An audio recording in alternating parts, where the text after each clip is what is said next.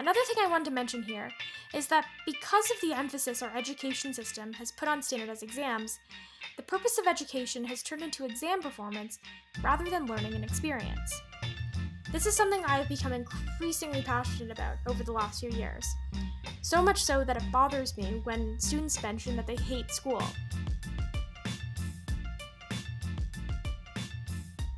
Standardized testing originated in China, but it wasn't until roughly the 20th century when widespread use became pervasive in Britain.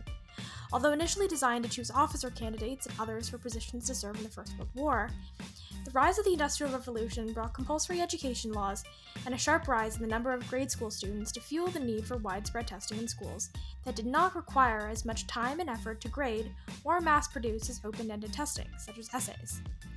In the United States, standardized testing was not the standard, first of many standardized test puns today, for college admissions purposes until after the Second World War, when the technology to machine score exams was made available and the GI Bill was introduced, which heightened accessibility of post-secondary education to veterans, and the formation of the Educational Testing Service, which regulated the SAT, or the Scholastic Aptitude Test.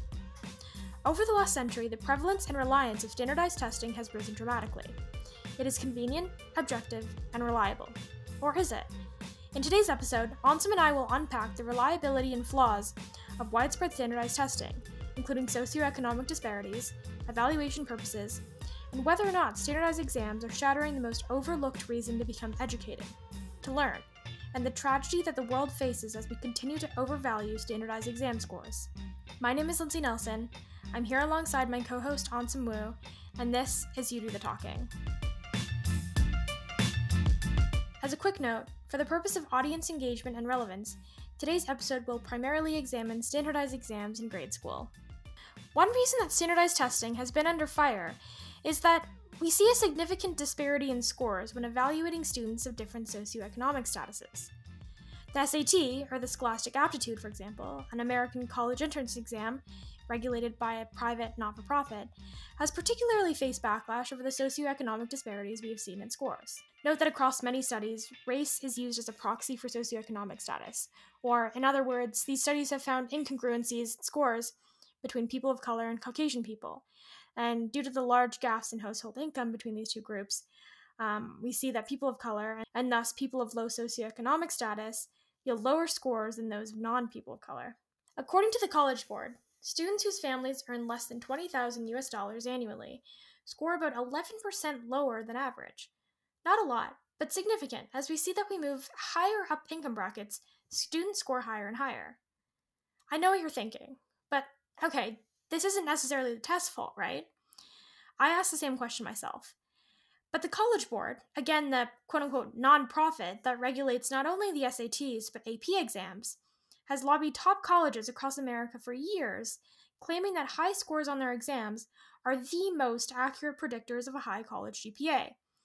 However, external research has found that while SAT scores accurately predict first-year college GPAs for some students, a clear pattern cannot be identified, and therefore is not a wholly fair claim to assert. When comparing scores for white and Latino students on the math section, a lack of predictive accuracy was identified at 19% of colleges. This gap affected about 65,000 people. And when the researchers looked at the reading section of the SAT and compared black and white applicant scores, they found that the predictions didn't work at about 20% of colleges, again affecting about 65,000 people.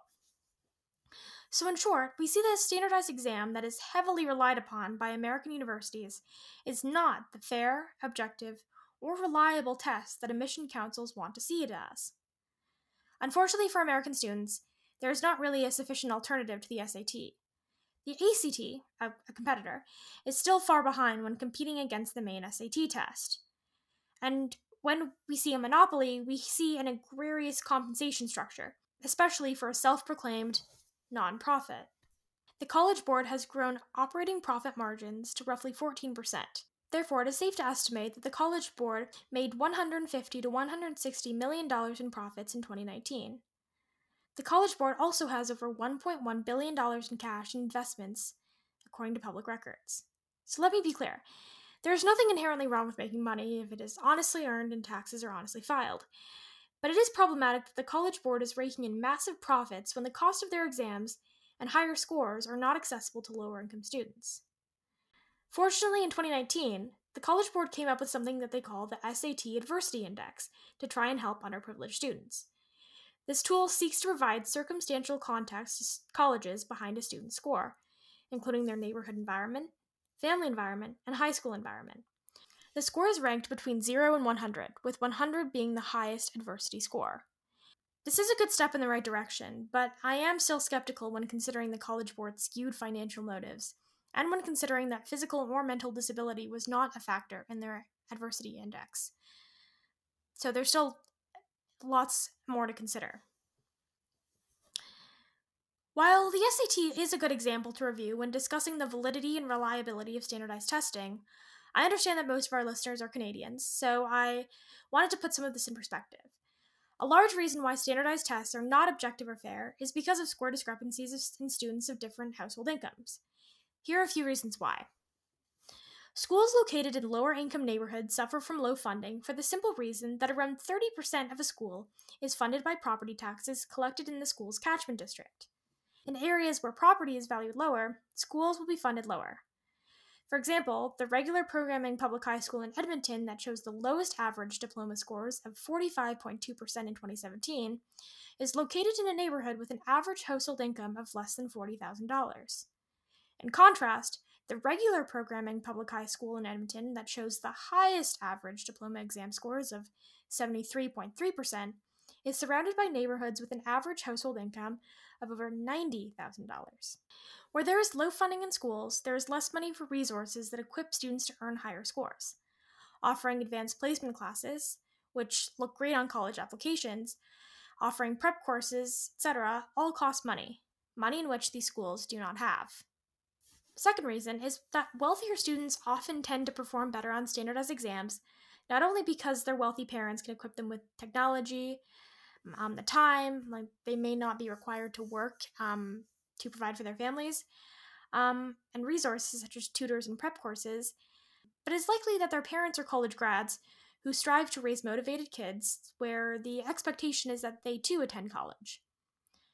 In short, what we can take away from this data is that high standardized exam scores are much more accessible to students coming from wealthier households. This is problematic because it is yet another factor that can fuel the vicious cycle of poverty. Students with wealthier parents have access to more exam prep resources, which aids them in achieving higher scores, getting them into top colleges with higher employability rates. The next thing we wanted to discuss is using standardized testing to evaluate schools and teachers versus students. One thing that can result from widespread use of standardized academic testing is teaching to the test, or narrowing the curriculum to prepare students for exam results and fewer time for students to develop critical thinking skills. And in my opinion, this approach is a pernicious way to prevent students, unintentionally or otherwise, from truly enjoying their studies and learning to learn rather than to be tested. Another thing I want to mention here is that because of the emphasis our education system has put on standardized exams, the purpose of education has turned into exam performance rather than learning and experience. This is something I have become increasingly passionate about over the last few years. So much so that it bothers me when students mention that they hate school. They hate the homework, the monotone PowerPoint lectures, the unappealing assignments, and most especially the assessment models. But make no mistake, if you relate to the sentiment, yes, you might hate school, but the problem is that a disconnect has been created from learning and school. At this point, school does not equate to learning, at least not in the appealing and engaging way. Whenever I hear a peer mention this, all I want to do is go on and on about how much there is to learn outside of school and how much there is to discover outside of standardized curricula, and how, unlike what our school system preaches, there will be possibilities to think for yourself and to truly create personal meaning to what you're studying. In high school English, we're taught that English class is about essays that defy creativity and novel studies that defy individualism because the assessment is a multiple choice test on grammar. In math, we learn math, but all too often the critical thinking and problem solving skills are not emphasized enough as teachers teach solely to the test and the test alone. Not to mention that Alberta's social studies curriculum is so biased to the point that it can be a challenge to think for yourself.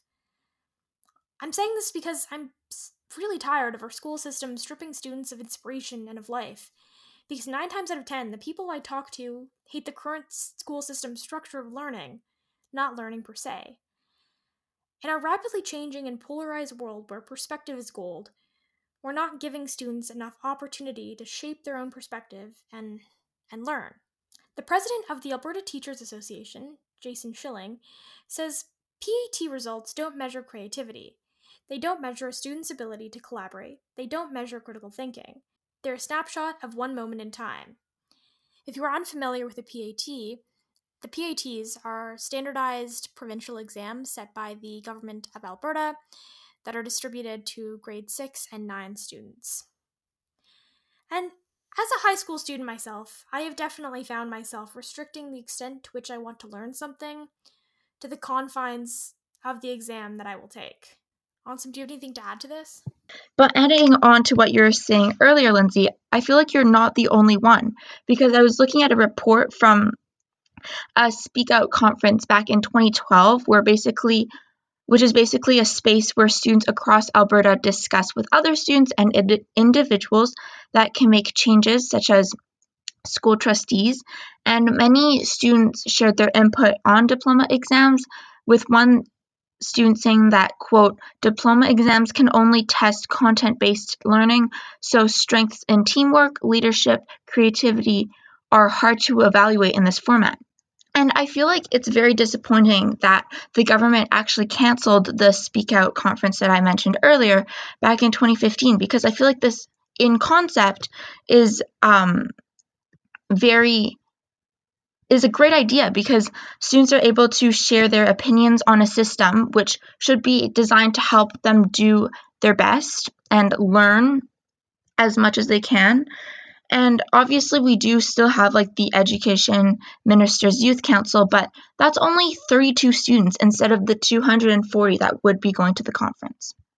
One very clear reason that standardized academic exams are delivered in grade school is that they can serve as a baseline for measuring student achievement, and thus student achievement.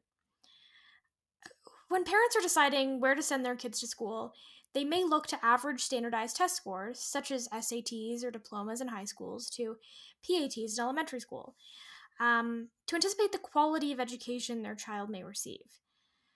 There is nothing inherently wrong with this, but I do have some thoughts on this logic. First of all, as we discussed extensively previously, where scores are often higher are where median income is often higher. So there's a good chance that you are not finding better schools, but higher income neighborhoods. Second of all, and this is a much more abstract argument, and I'm not a parent, I've never had to decide where to send a child to school, but in my opinion, I think that a child will likely have the best experience at school where they are most comfortable, and therefore where they have friends and where their teachers are kind and considerate people. I guess I'll leave it at that, but I personally do not believe in any kind of gifted program or academic challenge program. I don't think it's necessary, especially for younger elementary students. And this is coming from a student who has been in these academic challenge programs and gifted programs before. In high school, it's a bit of a different story, but I think it just divides kids more than anything, and I personally don't think it's beneficial. But of course, when we're looking at something like standardized testing, we have to look at both sides, like anything else, right? What are the pros to standardized testing, Lindsay? Well, throughout my research, the only valid claim that standardized testing is beneficial is that it can assess the quality of an education system on a level playing field. However, I think this is kind of a skewed way to prioritize your values when the bulk of the stress and the accountability weighs on students' shoulders, right? Not to mention that, as we have discussed earlier, standardized testing does not allow for a level playing field whatsoever, right? I don't know, maybe standardized testing is the worst option when it comes to assessment, except for all the others. I mean, how do we truly ensure that teachers are not inflating student grades to get them into college, right? But what about all the other provinces, like Ontario, that do not have standardized provincial college entrance exams, yet their students apply to the same universities as Albertans and are held to the same standard? Yeah, so I totally agree with what Lindsay is saying here, right? The government of Alberta on their website states that basically the purpose of these standardized tests, in the case of the PATs and the diplomas, is to ensure that the students are learning what is expected of them and to have a province wide standard for classes and to see individual and group results. However, I feel like we have other tests that judge a student's knowledge in comparison to the curriculum and in comparison to other students that are less stressful on the students. And I think a good example of this is this math test that I took. I believe it was at the beginning of grade 9 and then at the end of the grade 9 year, and we could see the individual and group result from this test. However, it wasn't worth a mark or anything. And for seeing like an individual or group result, I feel like personally, projects and assignments, essays, and written tests are just as good or even better of a judgment system in comparison to standardized tests.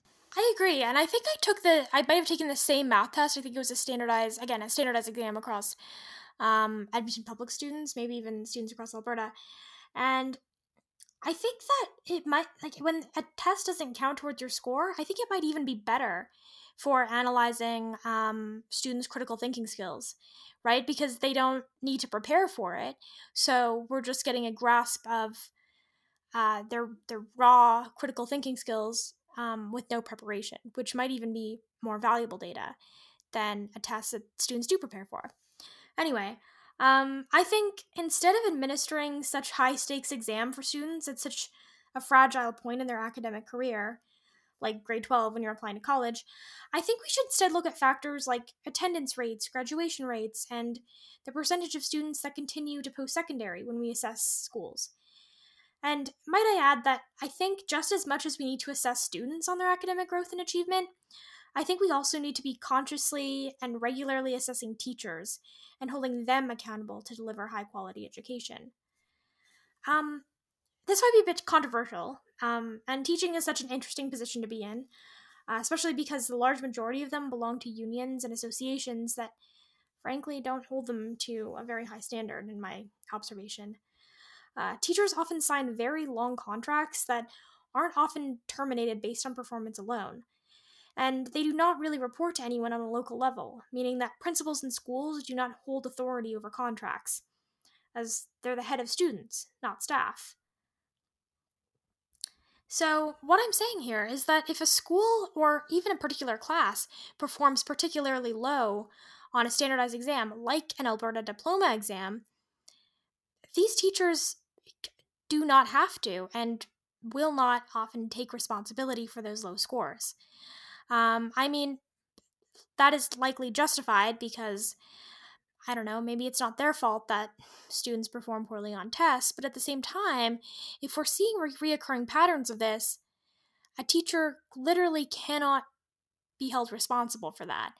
I mean, a school can coach them to become a better teacher, maybe shift their position around so they're teaching a course without a standardized exam.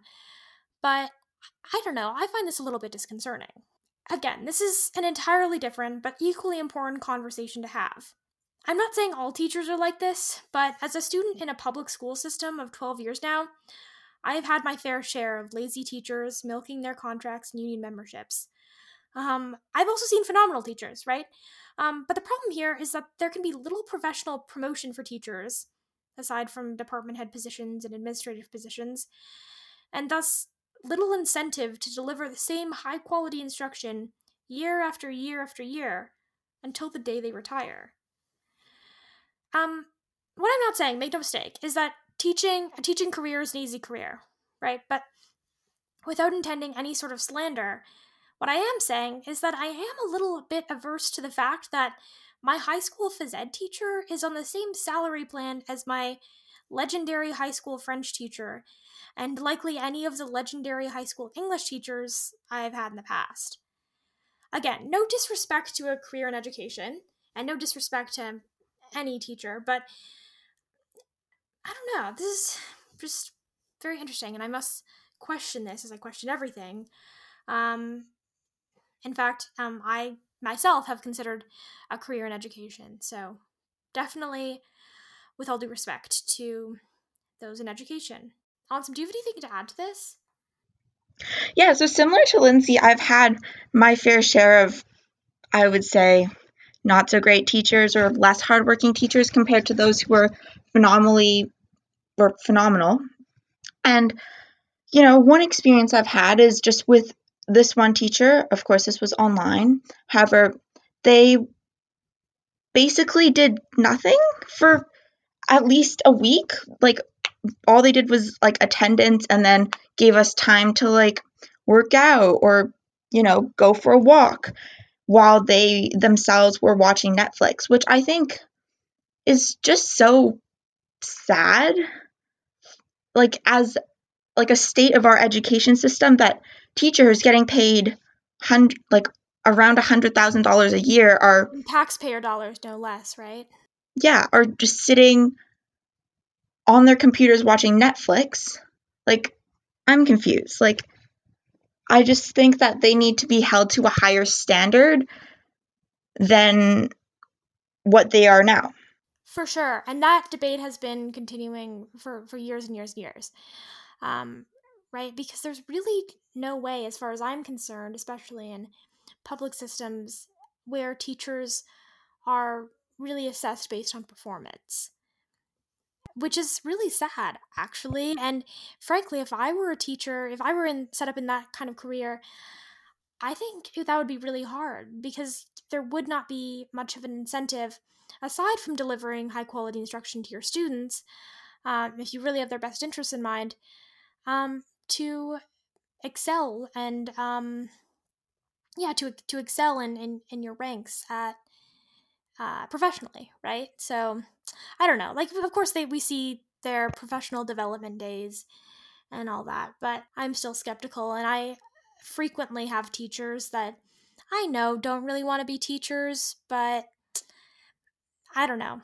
It can be a good deal if you it can be a good deal. And honestly, in my observation, I think that teaching, in my observation, just by observing teachers, right? Observing teachers as a student, teaching can be as difficult as a career as you want it to be, but it can also be not very challenging. Again, I intend no slander, no disrespect. This is just my observation. Yeah, and in addition to that, I feel like students aren't really given an opportunity or a chance to like talk with your teachers and be like, hey, like maybe you can improve on this, or maybe like, I don't know, like, for example, I in my math class, I would rather have my teacher explain something more thoroughly than have time to work on homework, right? Like, that's just some feedback that I personally would have given, and maybe the teacher would have been like, hey, like, maybe that's a good idea for me to kind of help my students do better in the class. Does that make sense? Yeah, for sure. And I think that's great that you're giving your teacher feedback. I think so many times students are afraid to give feedback to their teacher. They fear that they might get in trouble or something like that. But I think it can be really important, especially because teachers, again, their performance is not assessed on a local level, as I mentioned earlier. Um, so I don't know. This is an entirely different conversation. I think we could go on and on about um, improving the quality of education we see in a public system, and even comparing a public versus a private system. The next topic we're going to dive into is COVID and standardized testing. The public health crisis resulted in the cancellation of many standardized testing sessions, including the cancellation of Alberta diploma exams, the cancellation of the UK's A levels, and multiple cancellations of the SATs. In fact, there was a time period where it was extremely hard to find a day and a time and a place to take your SAT in the United States. This begs the question, will COVID forever change the prevalence of standardized testing? Personally, I'm hopeful, but unsure. As the quality of education remains inconsistent for students across the globe right now, it has become abundantly clear to regulators of standardized tests that administering exams like these isn't fair. I mean, it never was, right? The College Board just recently announced that their subject tests and essay section will be abolished permanently. The rationale was that they want to place greater emphasis on their advanced placement exams, although I'm hopeful this is a step away from the College Board's monopoly and relevance overall. Second, Alberta diploma exams have been canceled for the 2020 to 21 school year. I'm personally thrilled about this. In my opinion, there's really nothing beneficial, to an extent to a school, and certainly not to a student, about taking a standardized, highly regulated exam that is worth almost a third of one's grade 12 academic grade. If anything at all, I hope that the tragedy of education that the COVID pandemic has delivered will finally shed light on the disparities in education across the globe and locally. And potentially a new generation will begin to create some equity, not only in what we learn, but how we learn and how we are assessed. I feel like Lindsay touched on this a little bit earlier about like the mental health effects of standardized testing. Standardized tests, specifically the diploma exam, I know have a pretty low average in comparison to the average you may have in class. For example, the Math 30 average for the diploma exam is around 67%, and this is worth 30% of many students' averages. And because of this, they're often pulled down by this diploma grade, and sadly, many students determine their self-worth based on this. And they believe that these grades are a representation of their abilities in the real world. However, I personally believe that this could not be further from the truth. For example, my English teacher in summer school told us that the English reading comprehension test is something I would never see again in life or in university, which I feel like is very interesting because this reading comprehension thing is kind of drilled in us, kind of as we move up in the grade system, and it makes me question what the purpose of it is on the diploma exam. Thanks for that, Ansem. The last thing I wanted to just, mention is that it's very interesting how a lot of times standardized exams are argued that it's for students, the sake of student learning, right? But how are we supposed to learn something from an exam that we never get to go over, right? Like whenever I had a unit exam in high school, we'd take the test, and once everyone had an opportunity to write it, we got a chance to go over our answers and see where we went wrong, so we could learn from it, right? Learn from our mistakes. That's the whole point. But in the case of a diploma exam or an SAT, we don't get an opportunity to look over our mistakes. So how are we supposed to learn something from it? Especially when it comes to writing sections and essays and stuff. If we're not learning at school, right, the whole point of education, how are we supposed to expect future generations to be prepared to anticipate and solve the problems of tomorrow? I read an article not long ago that evidence has shown that literacy rates across Canada are declining, and that can only be detrimental to the economy and to democracy, right? So I think what we're discussing here are huge, major questions, very convoluted issues with multiple sides to them. That's what the podcast is all about. So I don't know. I don't think I don't have the answers. I just have experience and questions to ask. I'm not sure I'm qualified to answer them, but I guess that's it for today's episode. I hope you enjoyed. I had a lot of fun preparing for this episode. I found it very interesting, and I hope you found it interesting too. My name is Lindsay Nelson. I'm here with my co-host, Ansem Wu. This is You Do the Talking. Be sure to follow us on Twitter, Spotify, subscribe on Apple Podcasts, and tune in 2 weeks from now. Thanks, everyone.